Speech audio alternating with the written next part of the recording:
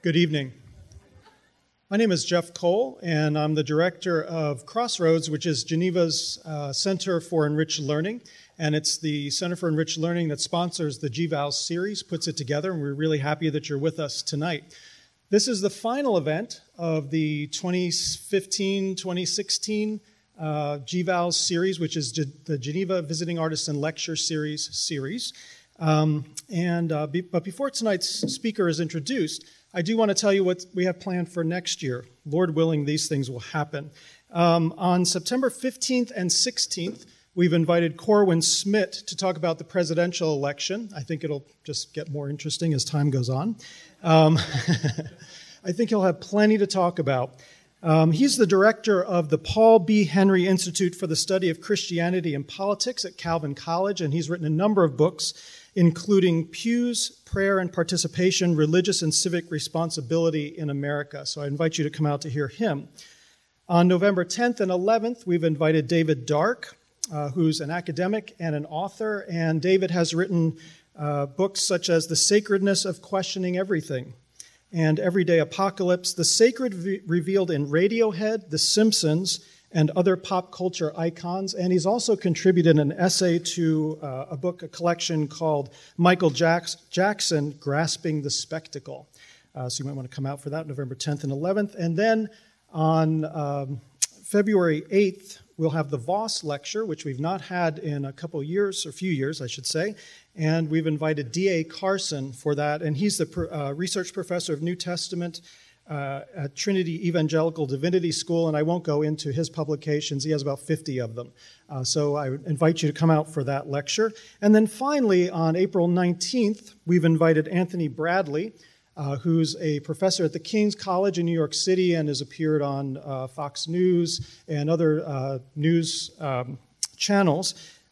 He's written books such as Black and Tired, Liberating Black Theology, and Aliens in the Promised Land. So again, the details for this will be on our website later this year, around the end of July, early August. That's geneva.edu/crossroads. So I would invite you to come out for those. At this time, I want to invite our chaplain, Rut Etheridge, to come forward and introduce our guest this evening. Rut? It's commonplace and perfunctory to say that it's an honor to introduce the one who will be speaking this evening, but it truly is. And it's a particular honor for me because I can count Rosaria as a personal friend. And she is also, despite the fact that she may not be comfortable with this language, truly one of my heroes in the faith. I have a few of those in my life, and they are people who live simply as if Jesus Christ is alive, and as if his written word is, in fact, the word of the living God. And everything else beyond that is details, and sometimes very difficult details. And I'll let her tell her story, of course, but one of the things that she wrote in her newest book, that was a gold mine of blessing for me in one sentence. God's story is my ontology. So much bound up in that, identifying ourselves fully and completely with the risen Christ. And so, again, I don't want to take away anything that she'll be saying this evening. There are both of her books. Both of her books are available this evening, both Secret Thoughts of an Unlikely Convert as well as Openness Unhindered. And they're at a book table just off to my right. And before Rosaria herself comes up to speak, the address this evening will actually begin with a video. So we'll watch that video, and then Rosaria will come and address us.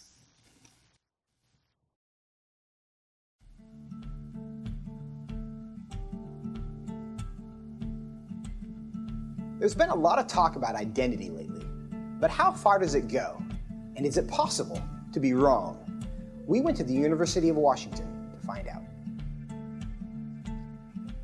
Are you aware of the debate happening in Washington State around the ability to access bathrooms, locker rooms, spas based on gender identity and gender expression?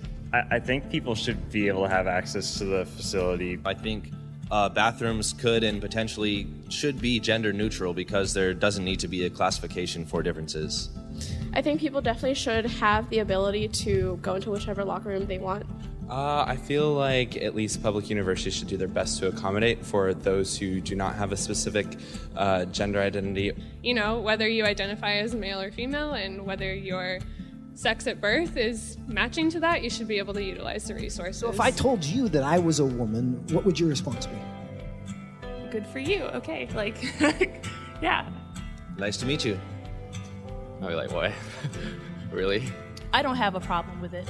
I'd ask you how you came to that conclusion. If I told you that I was Chinese, what would your response be? I mean, I might be a little surprised, but I would say, good for you. Like, yeah, be who you are. I would maybe think you had some Chinese ancestor. I would ask you how you similarly came to that conclusion and why you came to that conclusion. I would have a lot of questions, just because on the outside I would assume that you're a white man. If I told you that I was 7 years old, what would your response be? I wouldn't believe that immediately. I probably wouldn't believe it, but I mean, it wouldn't really bother me that much to go out of my way and tell you, no, you're wrong. I'd just be like, oh, okay, he wants to say he's 7 years old.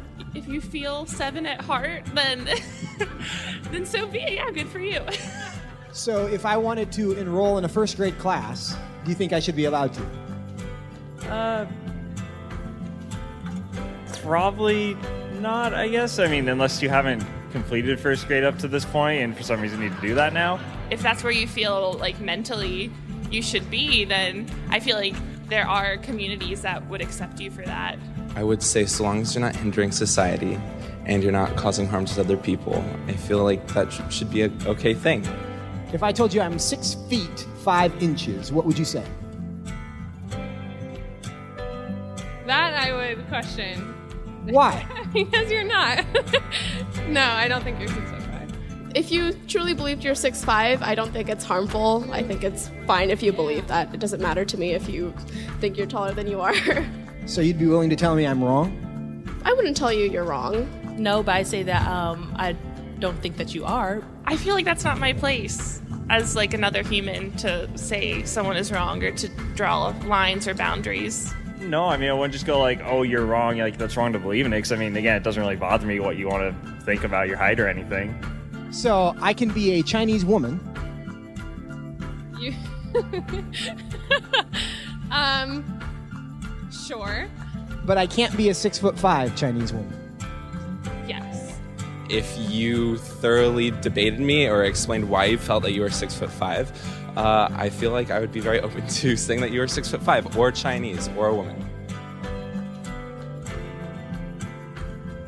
It shouldn't be hard to tell a 5'9" white guy that he's not a 6'5" Chinese woman. But clearly it is. Why? What does that say about our culture? And what does that say about our ability to answer the questions that actually are difficult?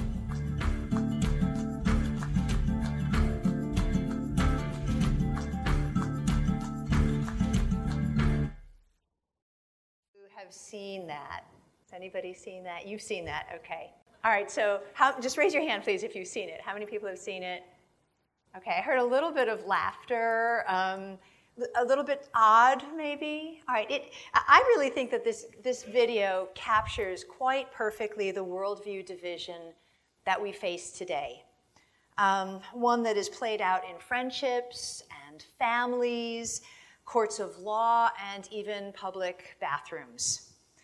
Today's worldview division cannot agree on either the important questions or the truthful answers. Here are the questions that divide us, that I think are clear in this video. Number one, is there such a thing as knowable truth? And are people accountable to truth, whether they believe it or feel it or not? Number two, is your personal identity subject to any external objective truth, or is it solely subjective? And number three, are feelings more important than facts? So we're going to come back to those questions, and we're going to come back to the video when we have a chance to discuss this. But those are the things I really want you to think about. You know, a worldview begins with the question of why. Why is there something rather than nothing? Christians answer this why with the understanding that God created the universe out of nothing. And that, as the prophet Jeremiah says in the 18th chapter of the book named for him, God is the potter and we are the clay. The worldview division in which we find ourselves began with the rejection of God's authority at the level of culture. It did not begin with the sexual revolution in the 1960s. It did not begin with no-fault divorce or gay marriage or birth control or legal abortion, although all of these issues reflect something about it and move it in a particular direction. The worldview that rendered those college students that we saw up there simply unable to tell a relatively short white guy that he definitively was not, nor will he ever be, a 6'5" Asian woman began in the 19th century, when feelings took preeminence over facts. The 19th century witnessed many additional changes to worldview that we still see today. Sigmund Freud, the psychoanalyst, redefined the Christian biblical notion of sin as simply this: cultural phobia. Charles Darwin, the naturalist and founder of evolution, called Christian morality a coping mechanism. And Karl Marx famously declared Christian faith the opiate of the masses. And the 19th century also witnessed language changes about what it means to be human.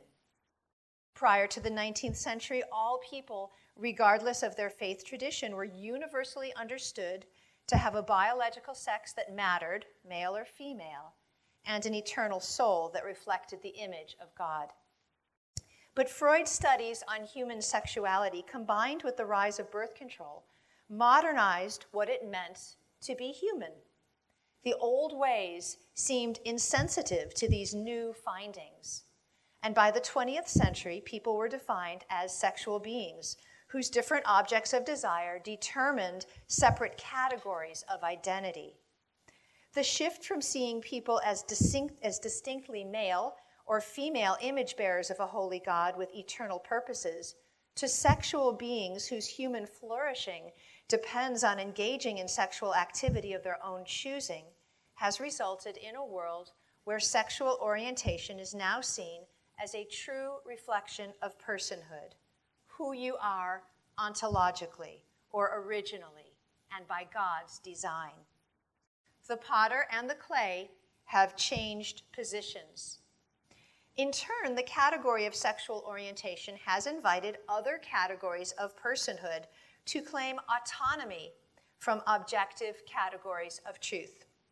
We see this grafted even into the language of public policy. We are seeing a rise of what is called SOGI laws, S-O-G-I, sexual orientation and gender identity.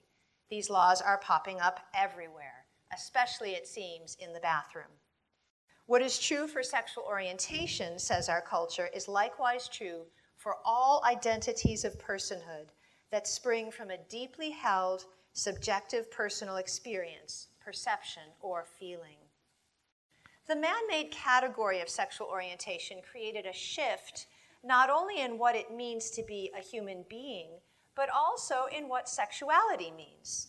Self-representation and identity are now rooted in sexual orientation and not in the purposes that God has for his image bearers.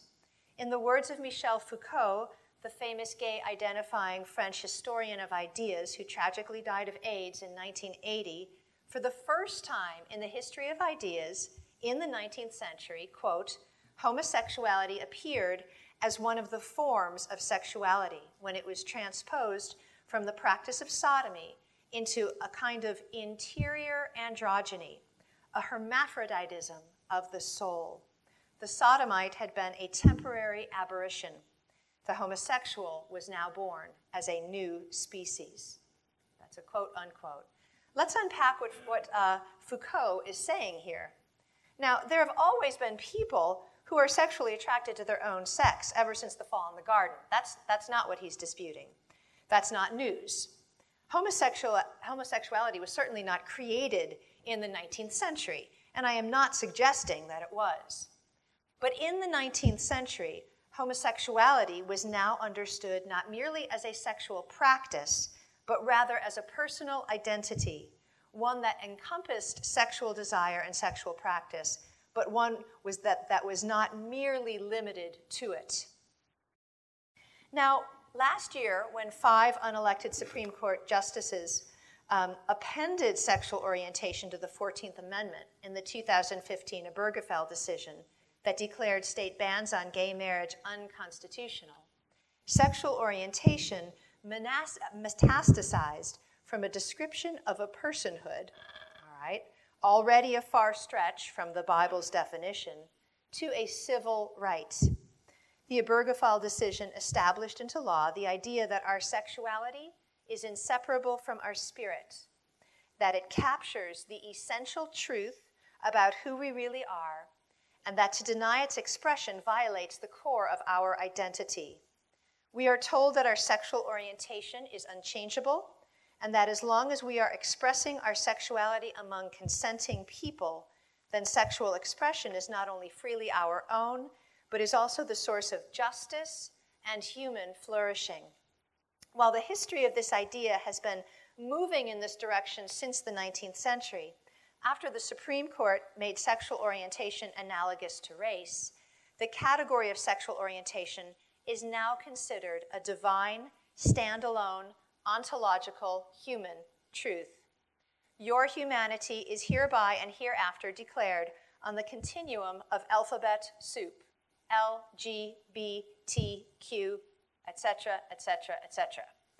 And your identity is completely yours for the defining.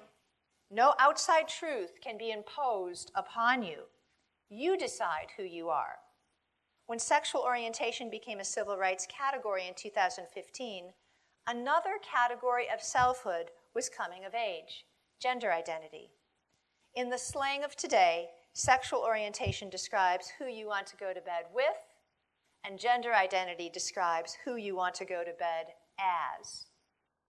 The rise of gender identity has now given rise to other identities.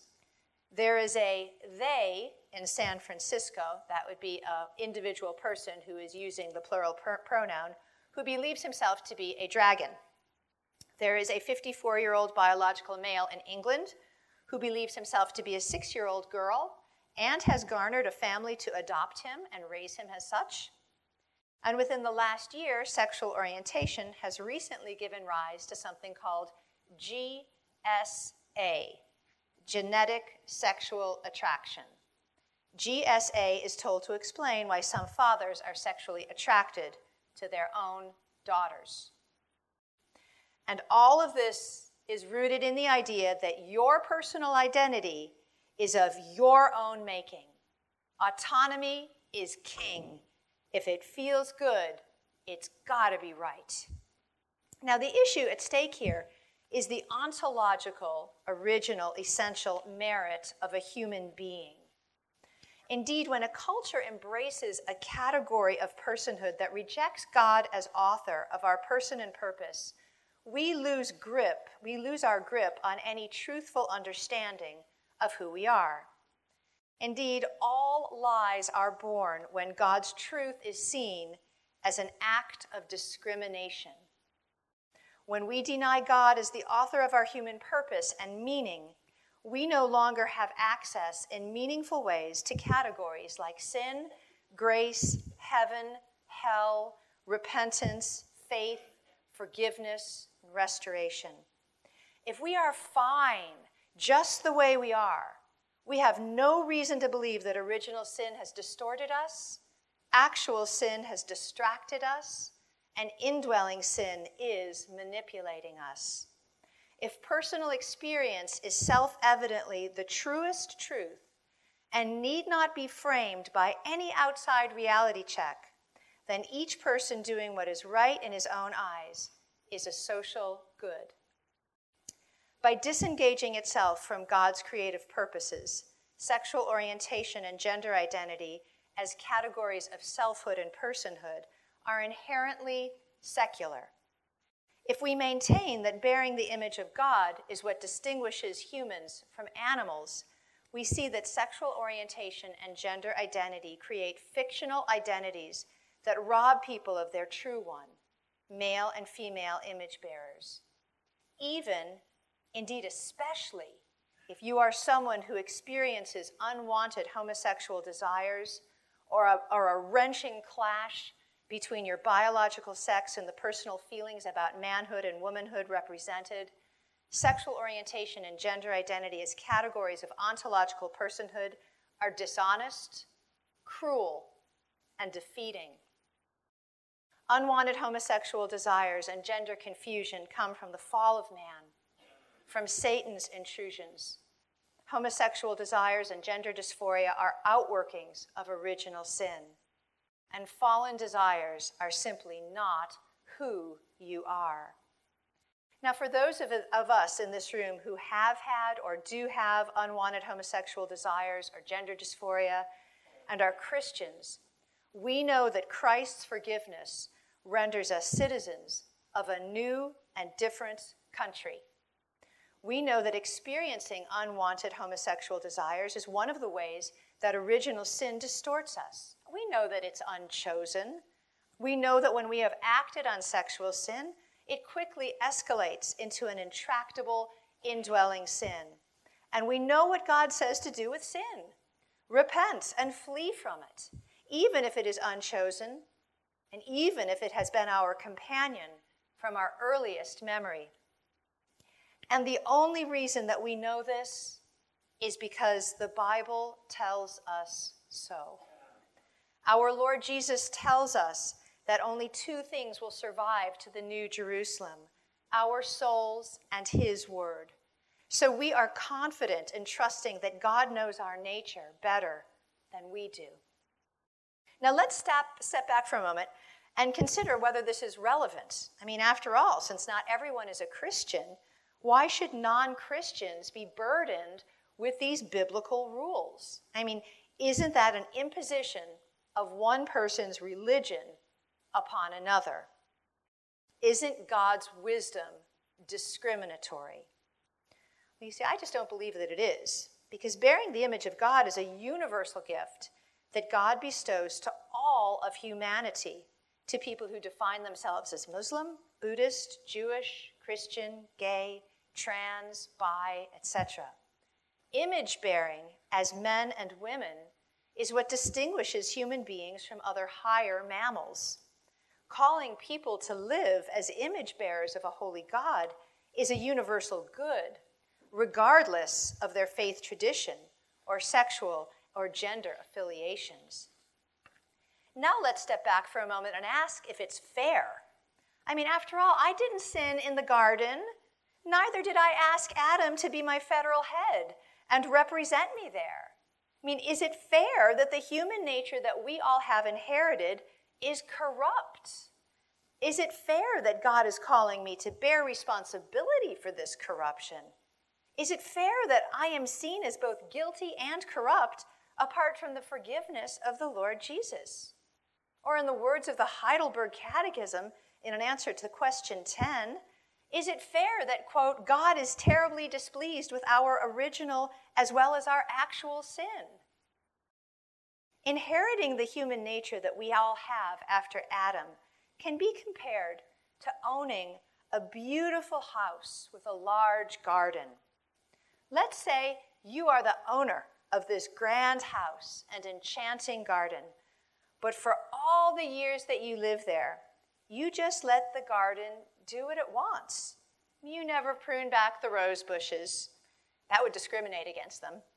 You never labor and sweat and sacrifice and fight and beat back the weeds and drive out the pests. And after a decade of this, your garden is in total ruins and has been taken over by weeds and pests and roots and corruption. And maybe the roots have grown so deep and so strong that it is truly past the point of all help. Well, let's say that you're pretty mad about this. I mean, you paid a good penny, for this garden, and you complain to a master gardener, expressing your hurt and your anger that your property is in shambles when you didn't do anything but let your garden flourish according to its natural inclination? Well, the master gardener will remind you that gardens come with weeds and responsibilities as part of the package. Because weeds and pests are part of the package, to deny your responsibility to do battle with them is to deny the true nature of the garden. By rejecting the true nature of the garden, you did something very wrong. You allowed it to go its own way. Now, the same is true for ourselves. In order to flourish, we need to know our sin nature, and we need to drive a fresh nail into it daily, maybe hourly. We need to know that sin is engraved with a diamond pen upon our hearts, says Jeremiah 17:1. And if we do not start there, we will never flourish. And we need to know that the truth of a substance is found not in appearance or feelings, but in what is built into the nature of a thing, of what is its spiritual core. Truth matters. It can be measured and known. As Pastor Ken Smith said to me 17 years ago, when I lived and worked as a lesbian activist, Rosaria, what is true determines what is valuable, desirable, and ethical. Sexual orientation and gender identity as categories of personhood and civil rights stymies freedom of conscience. These categories themselves are stumbling blocks. They are too much for the soul to bear, especially the soul of one who experiences unwanted homosexual desires and longings or gender dysphoric feelings.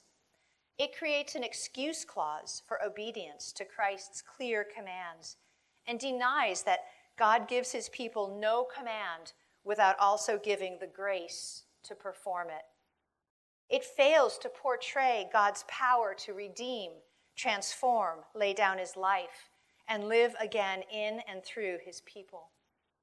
God's people are a Galatians 2:20 people, having been crucified with Christ so that we no longer live, but Christ lives in us.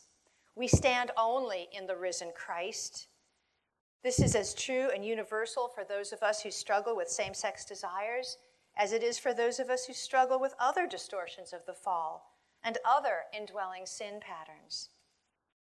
Prior to the Supreme Court's historic decision, many people, including some evangelical Christians, believed that the only thing that would change if the court overturned state bans on same-sex marriage was that now same-sex couples could get married.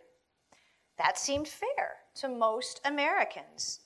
The American public was assured that same-sex marriage would allow for peaceful coexistence, upholding of the melting pot of diversity. We were promised that the institution of marriage in no way depended upon heterosexual exclusivity, even though heterosexual exclusivity is the defining feature of marriage throughout all time and in all civilizations.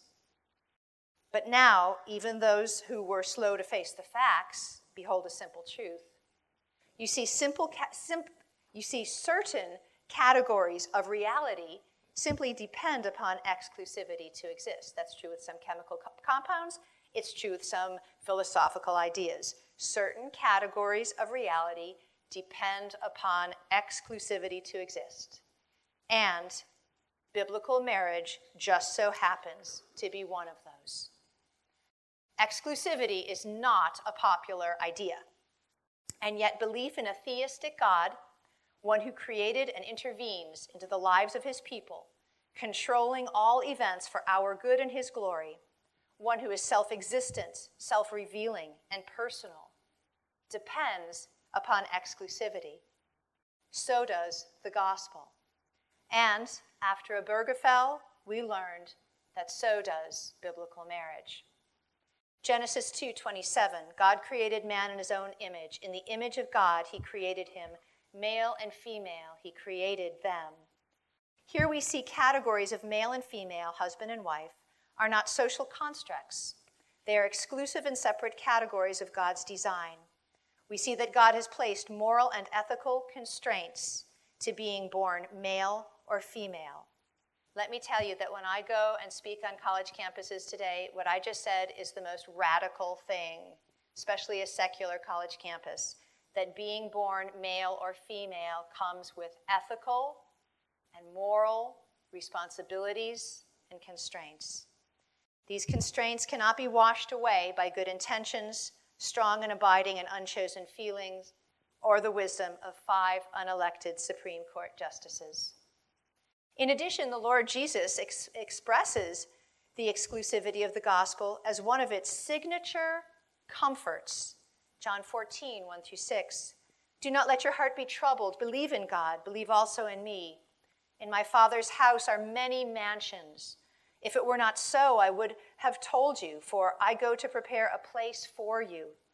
If I go and prepare a place for you, I will come again and receive you to myself, that where I am, there you may be also. And you know the way where I am going. Thomas said to him, Lord, we do not know where you are going. How do we know the way? And Jesus said to him, I am the way and the truth and the life. No one comes to the Father but through me. Our Lord's words are clear. He has exclusive rights to the redemption of his people. Exclusivity is at the heart of the gospel and is the cornerstone of its offense. Biblical marriage exists in heterosexual exclusivity because God has authored both biblical law and natural law, and both for our own good. And if the religious liberty fallout that we have seen since the Obergefell decision portends anything, and we all know that the other shoe has simply not dropped yet, then you see that when a culture redefines marriage, it redefines everything that depends upon the family as an institution, including the people who inhabit it. Well, why is exclusivity necessary? We just naturally rub against that, find that offensive. Well, it's very simple. Redemption exists in Christ's exclusivity because of this, the love of God. Ephesians 3:19. And to know the love of Christ that surpasses knowledge, that you may be filled with all fullness of God. Why do the biblical categories of maleness and femaleness and redemptive fidelity rest in exclusivity?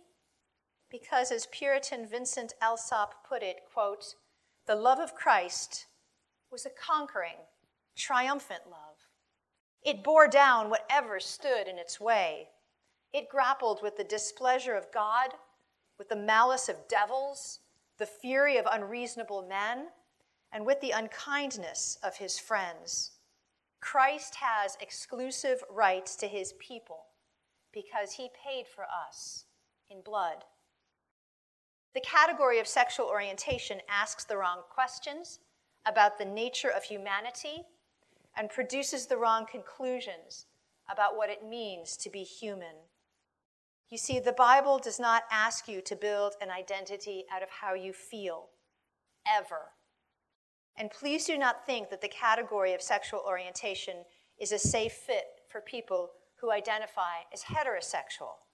As Michael Hannett puts it in a provocatively titled essay, quote, Against Heterosexuality, the idea of sexual orientation is artificial and inhibits Christian witness, unquote. Michael Hannon writes this, quote, the most pernicious aspect of the orientation identity system is that it tends to exempt heterosexuality from moral evaluation. If homosexuality binds us to sin, heterosexuality blinds us to sin. Well, let me say, this is actually not an easy conversation for me. You see, we live in the world that I helped create. The blood is on my hands. I spent 10 years of my life in serially monogamous lesbian relationships and working to advance LGBT rights. But from the age of 22 until 28, I dated men. While I was publicly dating men, I was privately falling in love with women. And when I finally met my first lesbian lover, life came together for me and made perfect sense. I came to Christ in 1999. I broke up with my lesbian partner because I was convicted of my sin, but my heart was a mess. I never called my partner my wife because my queer and postmodernist allegiance convinced me to reject all things, quote, heteronormative, including the language, husband and wife, that undergirded it. I and others of my queer generation rejected the idea that we were born this way. That was too potentially pathological. Instead, I believed that my lesbian sexuality was a cleaner and a more moral sexual choice. Conversion to Christ did not initially change my sexual attraction for women. What conversion did change immediately was my heart and my mind. Indeed, I was not converted out of homosexuality. I was converted out of unbelief. My mind was on fire for the Bible, and I could not read enough of it or enough about it. I also developed deep and resonating friendships with both men and women in my church. Through the means of God's grace, I learned to repent of sin in a holistic way. I began to see that my sexual desires for women were not a reflection of who I was, but rather a distortion of it through original sin, a distortion that I had allowed to become an indwelling sin over the years. One quotation from John Owen really stood out to me during those years. The Puritan John Owen said this, quote, "You cannot mortify a specific lust that is troubling you unless you are seeking to obey the Lord from the heart in all areas." I realized that focusing on one sin at the exclusion of the others was not what God was calling me to do. And because lesbianism was both my sexuality and my identity, it was very painful for me to even see it as a sin at first. I realized through John Owen that Christ bled as much for the sin of my pride and lying as he did for my sexual lust. Soon, union with Christ became an emerging component of my personal identity, one that competed with my sexual identity. And then I noticed it. Sexual attraction to anyone or anything forbidden by God is degrading. It degrades a human being.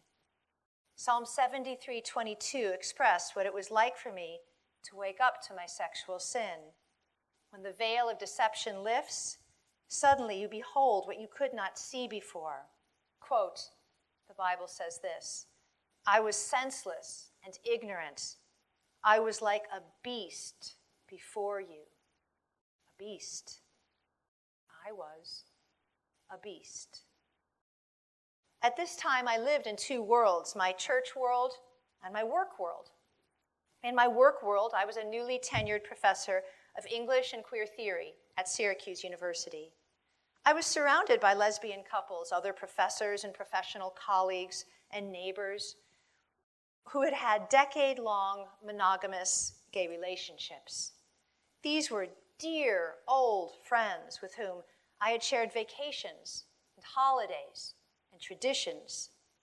We called ourselves family, and we acted like one. I knew them and their households and their children well. I loved them, and I couldn't imagine life without them. I thought that the mere thought that they would have to break up with each other and repent of sin to have Christ's forgiveness and saving grace was almost too much for me. It seemed so unfair. They would have to lose everything. The safety and stability of their household seemed to prove that some people are just better off if left to what the Bible calls sin. I cried out to God to help me understand how this could be, how I could see my own sin, both the sin of my sexuality and the identity that was rooted in it, as something that degraded me and made me a beast, but at the same time, See others in my lesbian community and their happy and stable households in a completely different way. I asked God to let me come face to face with his word on this.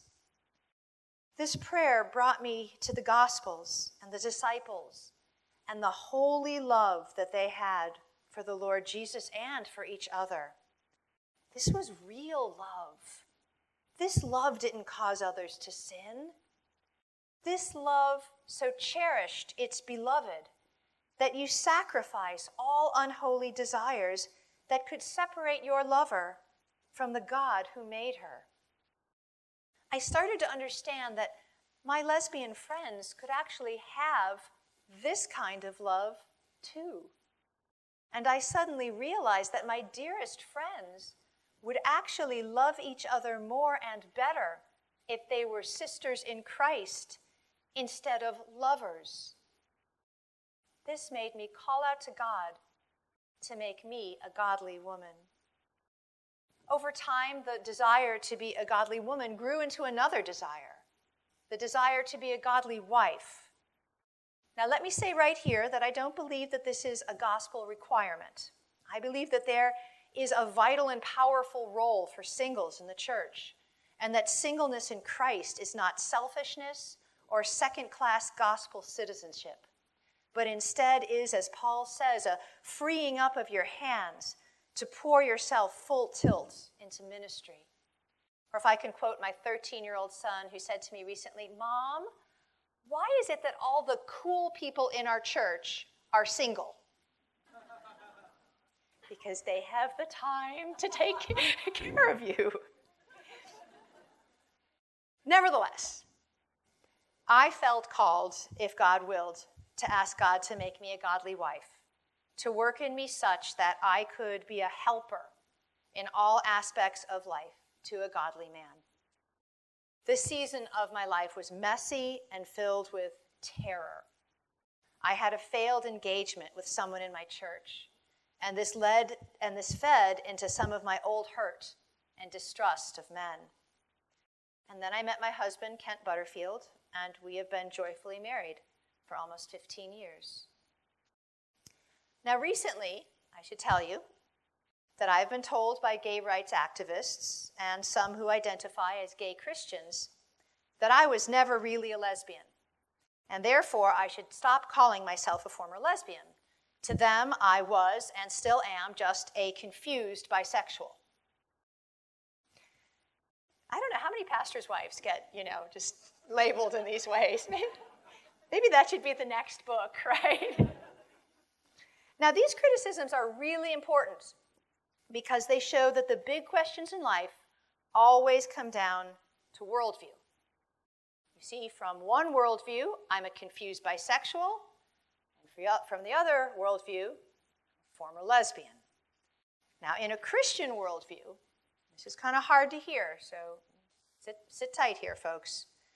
If I was lesbian enough to be cast into hell, had my homosexual sexual sin remained unrepented of, if I was fornicator enough to be cast into hell, had my heterosexual sexual sin remained unrepented of, then I was lesbian and fornicator enough to share with you what it means to submit unholy sexual desires to Christ, to by grace alone be obedient to Christ, pleading with him to save me from myself, crying out to him for the redemption of both body and soul, and by his grace alone growing in Christ likeness as God conforms me in the image of his Son, doing a work that no human can do. You see, God never asked me if I was a lesbian. And God never asks you to define yourself by the alphabet soup of our current culture's expressions of sexuality. God asks all of us how sexuality can reflect God's created order. And there are two ways that our sexuality can reflect God's created order: fidelity in biblical marriage and chastity in singleness. Both are vital, reflections of God's created order. You see, if I was lesbian enough to be cast into hell, had the sin of my lesbian identity and allegiances to my lesbian community remained unrepented of, I was lesbian enough to recount to you now what it was like to immigrate from the LGBT community and become a citizen of a new nation, one where union with Christ and his church became my ruling identity, and one whose exclusivity allows for no dual citizenship. If I was proud feminist enough to find my identity either in my singleness or in my desire to take up any sexual expression that piqued my fancy, then I need to be a repentful follower of Christ, one who reflects that any worldly identity unrepented of would still put me outside of God's citizenship, a citizenship that I did not earn, but was granted by God through his forgiveness of me. Freud believed, that all people are really bisexual, and it's only social inhibition that would suggest that you would be anything else. Because a secular worldview denies God as creator and redeemer of humanity, the central question to culture is this: how do you feel? What pleases you most? In the words of our culture, sexual orientation and gender identity are social constructs. But the questions a culture asks reveals a great deal about its reigning idols. Under a biblical worldview, the sin that I committed needed to be repented of and forgiven by God in order for me to be part of the kingdom of God. Under a biblical worldview, the most important question is, how can my sexuality glorify God? Biblical marriage if God provides a spouse, or faithful and chaste singleness?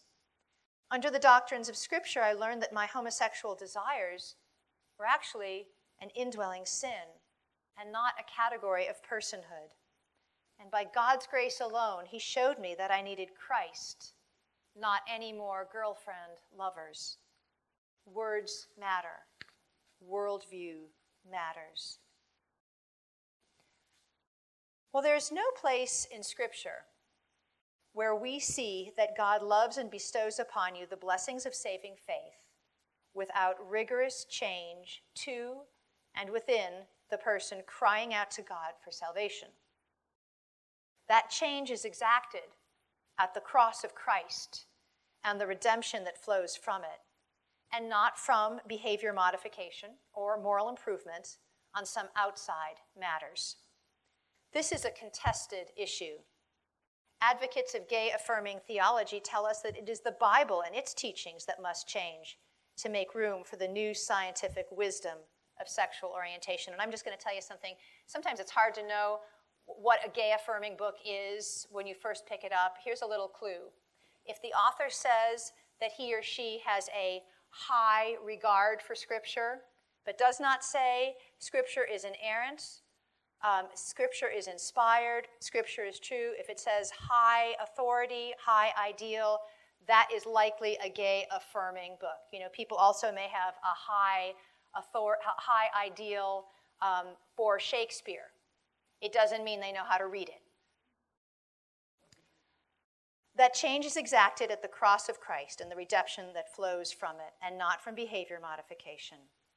Advocates of gay-affirming theology tell us it is the Bible and its teachings that must change to make room for the new scientific wisdom of sexual orientation. But sexual orientation as a category of personhood is pseudo-science. It's bunk. It is not an ontological category of personhood. We are called to repent of unchosen and unasked for sinful desires. So you don't get a loophole because you didn't ask for it. Colossians 3:5 calls the believer to change, not just outward behavior, but the evil desires that fuel it. The Bible teaches, and the 16th century Christian writer Sarah Hawkes records, that sin insinuates itself into our motives, designs, objects, thoughts, prayers, and every action, sleeping and waking. Genesis 6:5, Mark 7:20-23 bring to light that the fall of man and the original sin it bequeathed drives corruption deep into the cavernous desires of our hearts. And Ephesians 4:22-24 calls for the transformation of our inner being to conform to Christ's righteousness. At the same time, the Bible compassionately reveals that all true believers feel this inner war. Quote, "For the flesh sets its desire against the spirit, and the spirit against the flesh. For these are in opposition to one another, so that you may not do the things that you please." Galatians 5:16. But sin no longer defines us. Quote, "Consider yourselves to be dead to sin, but alive in Christ Jesus," Paul reminds us in Romans 6:11. Our call is not to despair, but to hope in Christ and to drive a fresh nail into our choice sin every day. Because of what Christ did on the cross, the believer is no longer in bondage to sin, although it still knows our names and addresses. While sin is no longer in your nature, Christ has covered you, after all, in a robe of righteousness and has taken our sin upon himself. It still resides in our patterns of thought, word, deed, and must daily and sometimes hourly be battled with. None of us is free from the seductions of our indwelling sin until glory. And this is the crossroad for the Christian who battles with homosexual longings and desires. Are homosexual desires and capacities distortions from the fall, or merely diverse expressions of humanity, now protected as a civil rights category? Are same-sex sexual unions illicit sin against which, and with the power of the Holy Spirit, we need to wage an irreconcilable war? Or are they my entitled freedom? You see, there is simply no middle ground here, because compromise is surrender. So what is union with Christ? If you cannot have your identity in your sexuality and your identity in Christ at the same time. What is this union with Christ? Well, simply put, union with Christ means that we have died and we have risen with Christ. It is the single most extraordinary privilege a believer has. At the moment that your heart is regenerated and you are born again, the Holy Spirit forges a spiritual, unbreakable, and irreplaceable and eternal union between the sinner and Christ. This union is better than the one that Adam had in the garden when he walked and talked openly with God prior to the fall. You see, Adam's sin depended on his obedience. That didn't go so well. That wouldn't work so well today either. Our union depends on Christ's obedience and on Christ's being and his character. When we say that all believers are united to Christ by faith, union with Christ is what we are talking about. All believers have union with Christ. But if you've never thought about this before, if you do not exercise your faith, build it up, make it strong, depend upon it, this precious doctrine may remain completely dormant to you. When union with Christ is not enjoyed, the cares of the world sneak up and steal our joy with Christ. Now, if union with Christ means that we have died and risen with our Lord, why have we died? Well, because of sin. Because of sin. And why have we risen? Well, because of the merit of Christ's blood shed on the cross for me and for you who believe. And this gives the believer a supernatural power to no longer be in bondage to sin. That doesn't mean we were lobotomized. It just means we're not slaves any longer. Now, the Bible has 3 different ways that we have union with Christ. And this is kind of a long story, and I talk about it more in my new book, so I won't go into great detail here. But the 3 ways are imminent, that's before the foundations of the world, historical redemptive, that means that, you know what, folks? We don't measure up. Christ measures up for us. That's the point. We died with Christ. We rise with Christ. And also applicatory. And that's the one that I think we are more commonly talking about today, where the Holy Spirit impresses upon you and gives you both the comfort to beg for repentance, but also the gift for repentance. You can't make yourself repent. You just can't do it. You cannot make yourself repent of a sin. You can't make other people repent of a sin. That is only something that believers can do, and that is God's gift.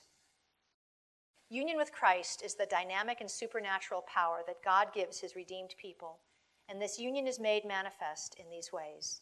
But you simply cannot have union with Christ if you have made an identity out of anything else, including your sexuality or your gender.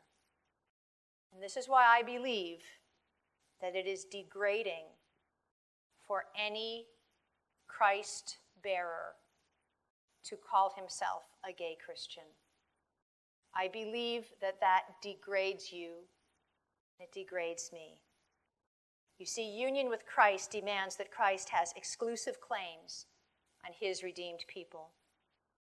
Indeed, the title of tonight's talk probably should have had an or instead of an and. Sexual identity or union with Christ. Because the two forms of self-representation compete for the same thing. Your loyalty, your heart, your sense of self, and indeed, your faith. Sexual identity is incompatible with union with Christ. Indeed, you simply cannot have identity in your sexual orientation or your gender identity and Christ because there is no dual citizenship for a Christ follower. A Christ follower has a single mission. She does not bow down to the idol of sexual orientation and gender identity. Idols simply cannot be added and stirred to the melting pot of ideas and made peace with. Idols are demanding of your worship, your time, your attention, your love, and they're predatory. They will do anything to get those things. And idols must be publicly repented of. Like Nehemiah, we must take ownership of our nation's sins and publicly repent of them. We must stand in our union with Christ and against the idea that sexual identity and gender identity encompasses personhood. We must not fear truth, and we must not fear being ambassadors of God's truth. Personal identity is not in the eyes of the beholder. It is in God's hands. And that, my friends, is the very best news of all. And that gets us back to the video that opened and that began this lecture. Here are my 3 questions, and we'll have a chance to talk about these. Is truth knowable? Is identity subjective? And are feelings more important than facts? You see, your life will bear the answer. And it is my prayer that the Lord is raising up a generation of believers who can answer that interviewer's questions we saw in that video that opened tonight's programs in ways that honor God and give freely the promise of transformation and change only afforded in the gospel of Jesus Christ. Thank you very much.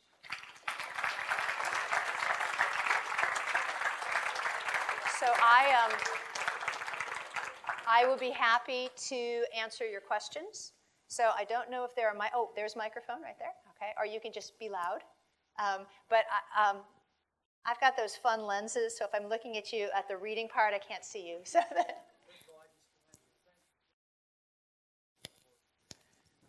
going against the predominant worldview, and you told it like it was in such a gentle, loving way.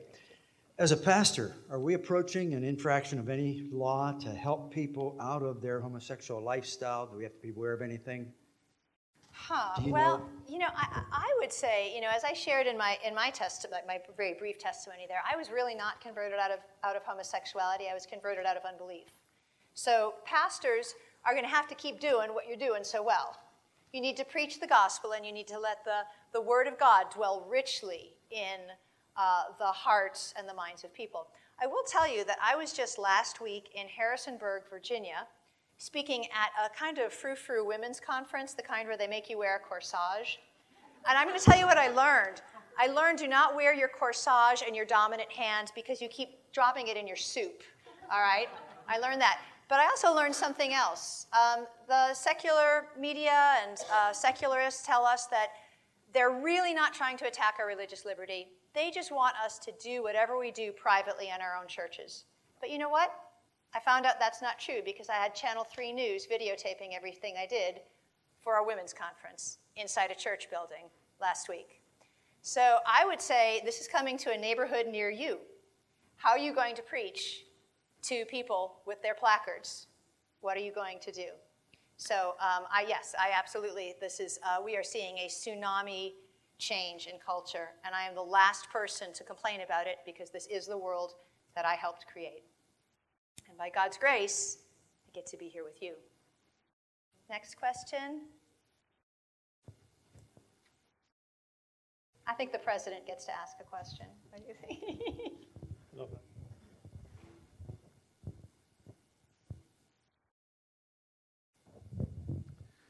You've referred in your talk 3 or 4 times to unwanted same-sex desires. Yeah. And that unwanted same-sex desires are a great burden on the soul. Mm-hmm. You had nothing to say that I heard about wanted same-sex desires. Could you talk about those? Right. You know, there's always one in every crowd that catches me on that. Dr. Edgar, there's always one in every crowd. Well, you know, that is a very good point. And sometimes I have people who themselves are wanting their same-sex desires who stand up and they say it this way. I mean, Dr. Edgar is very polite. He asked it as a philosophical question. I've had people stand up and say, I love my lesbian desires. I love doing what I'm doing. And how dare you say that I'm wrong? And I will tell you what I have said in that situation, and maybe it applies to the more philosophical question. I have said, well, I don't recall saying that you're wrong. I recall saying you're deceived. You know what deception means? Deception means being captured by an evil will to do its bidding. So, it's hard because right now gay rights agendas are ruthless and tearing down many of the things that as Christians we know are crucial for the maintenance of civilization, of culture, and of church. But sin is still sin. And what makes some people love their sin, I think, is perfectly captured for us in John 3. It is not just that we are blind.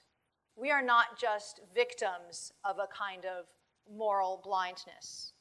We love our moral blindness. We love it. And so I would say it is just a progression. It is just a progression. Unwanted homosexual desires, if they are allowed to become an indwelling sin as they were with me, you love your sin. And that is the nature of sin. Sin will capture you to do its bidding. And that is true for every person. A 30-year-old marriage could be destroyed in a 30-second affair. It is that ruthless, and it's that ruthless for everyone. But if you don't see it as a sin, that's the first step to losing all bearings. And that's part of my concern with this gay Christian movement. If the gay is sanctifiable, but acting on it is not, that is one of the most illogical axioms I've ever heard in my life as a student of logic. It just makes no sense.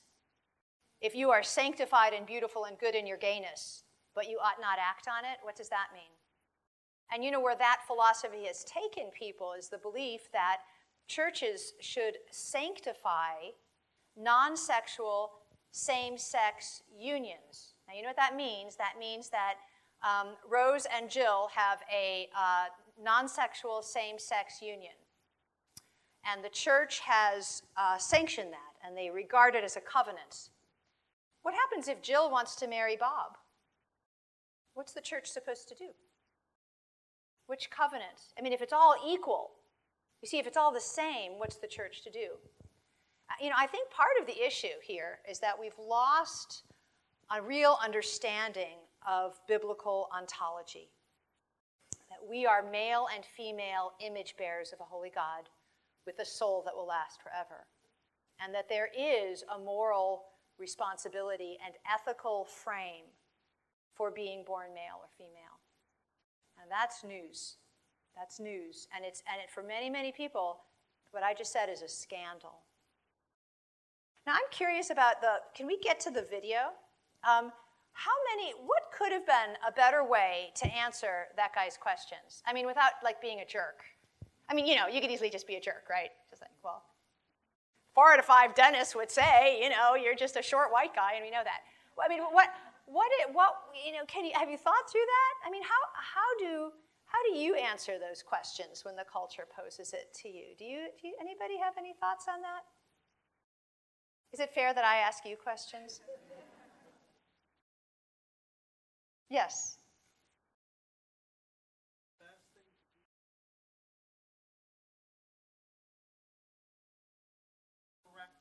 Okay.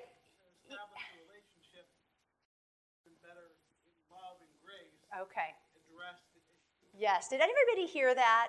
See, this is something that our millennial generation can teach people like me. I'm 54, and I just want to get to the facts of things. I just want to answer the question and get to bed. It's getting late.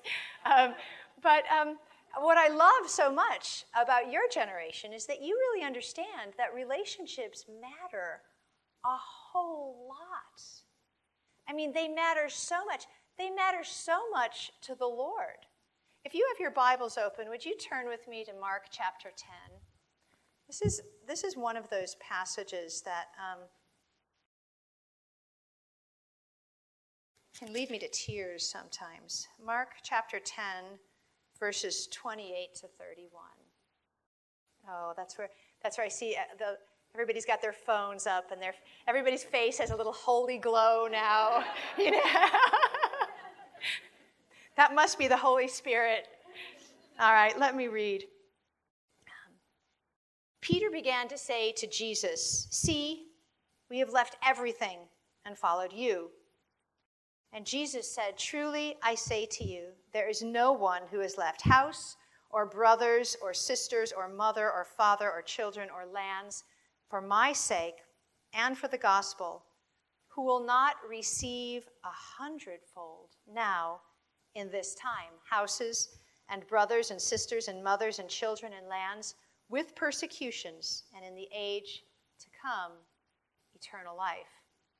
There is a promise right here in this section of Scripture that when you are sharing the gospel with someone who is going to lose their family and maybe lose their livelihood and lose their bearings and lose their identity, that the church is going to be there 100-fold. See, this 100-fold isn't referring here to spiritual gifts. It doesn't say, and then you, through union with Christ, will have much peace and much sanctification.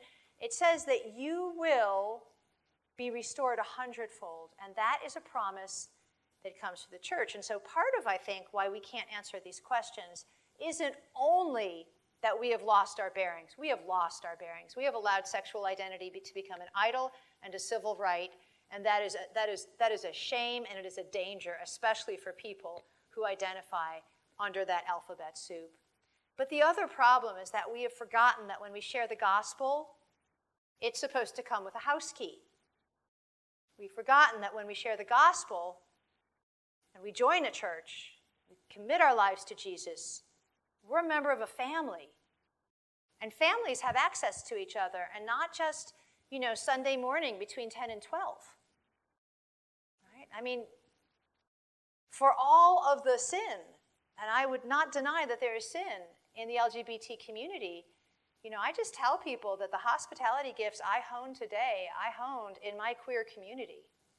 And that's just true. It was a community of people who were given to hospitality.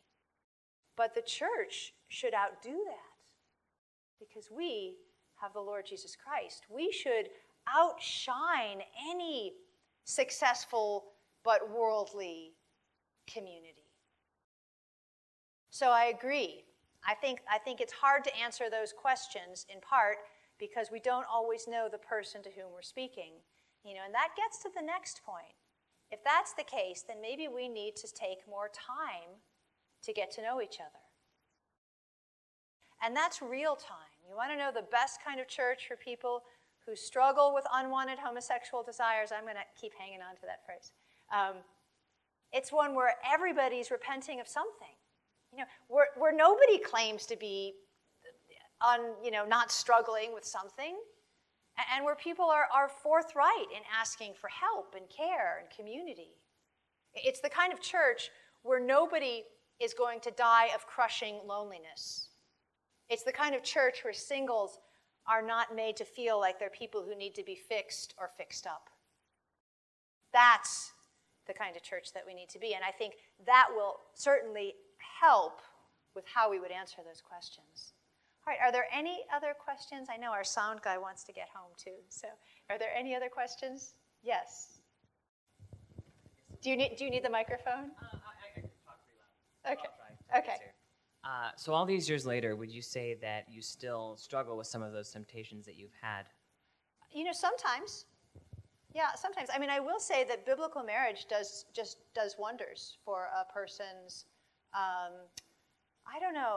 peace. I mean, obviously having the right marriage. But no, I would not say that I was lobotomized. And so I'm careful. There are just certain things that I just don't do. There are certain kinds of music I just don't listen to. In fact, this is kind of funny. I remember one of my homeschool mom friends came up to me last year, 2 years ago, and said, I got tickets to the Indigo Girls, and you're coming with me. And I said, no, I'm not coming with you. You know why? Because I just can't. So yeah, absolutely. We all struggle with something, right? I wasn't lobotomized. We struggle in God's way. We struggle in the right way. But I will tell you this, that my Christian life is really not the word I wouldn't use, the verb I don't use to describe my Christian life is not struggle. I mean, and that's what sort of bothers me. I mean, I'm going to acknowledge, yes, I have my weaknesses, yes, I have my foibles, but what I've been allowed to do in Christ is thrive. I've been allowed to fly. I've been allowed freedom and liberty. I've been allowed to, taste and see that the Lord is good. The majority of my time in the Lord has been filled with joy and victory and transformation and the power of Christ. And I'm absolutely here standing in the risen Christ alone. I do not measure up. You would never want to look at me and say I measure up. It is Christ who measures up for me, and that's the point. There's a question back there.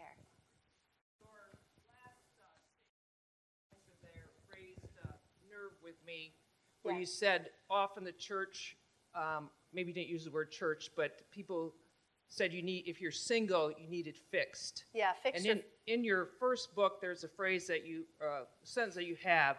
It says, it seemed as though people that I thought were my friends saw me as suddenly more legitimate now that I was going to join the club of the married. Yeah.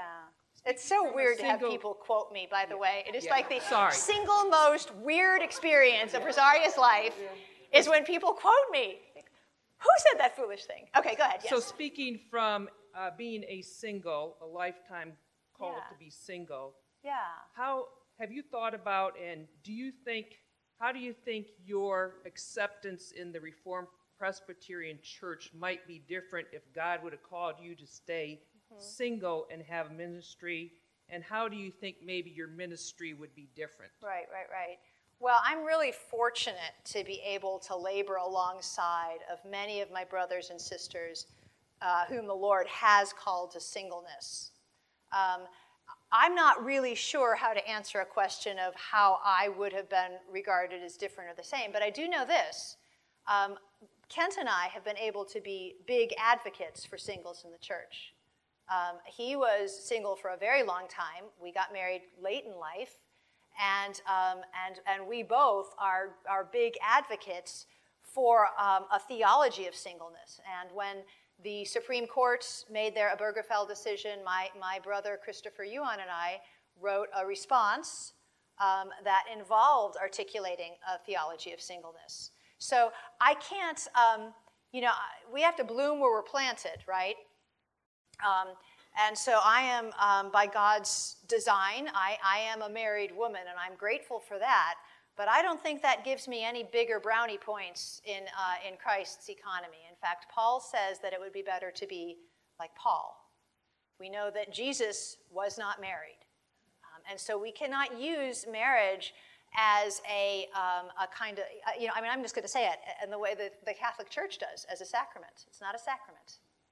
It just isn't. It's a very beautiful thing. And you know what? Every human being here that's here is somehow dependent upon something that happened in marriage.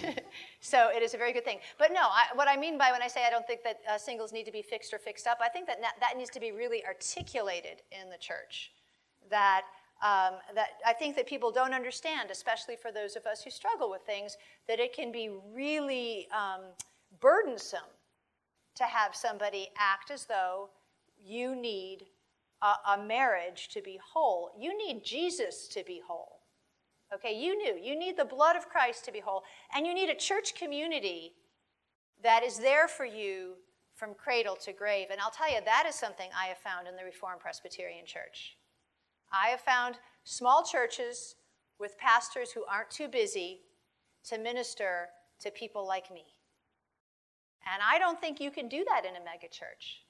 In fact, I talk to a lot of people who are lonely in a crowd.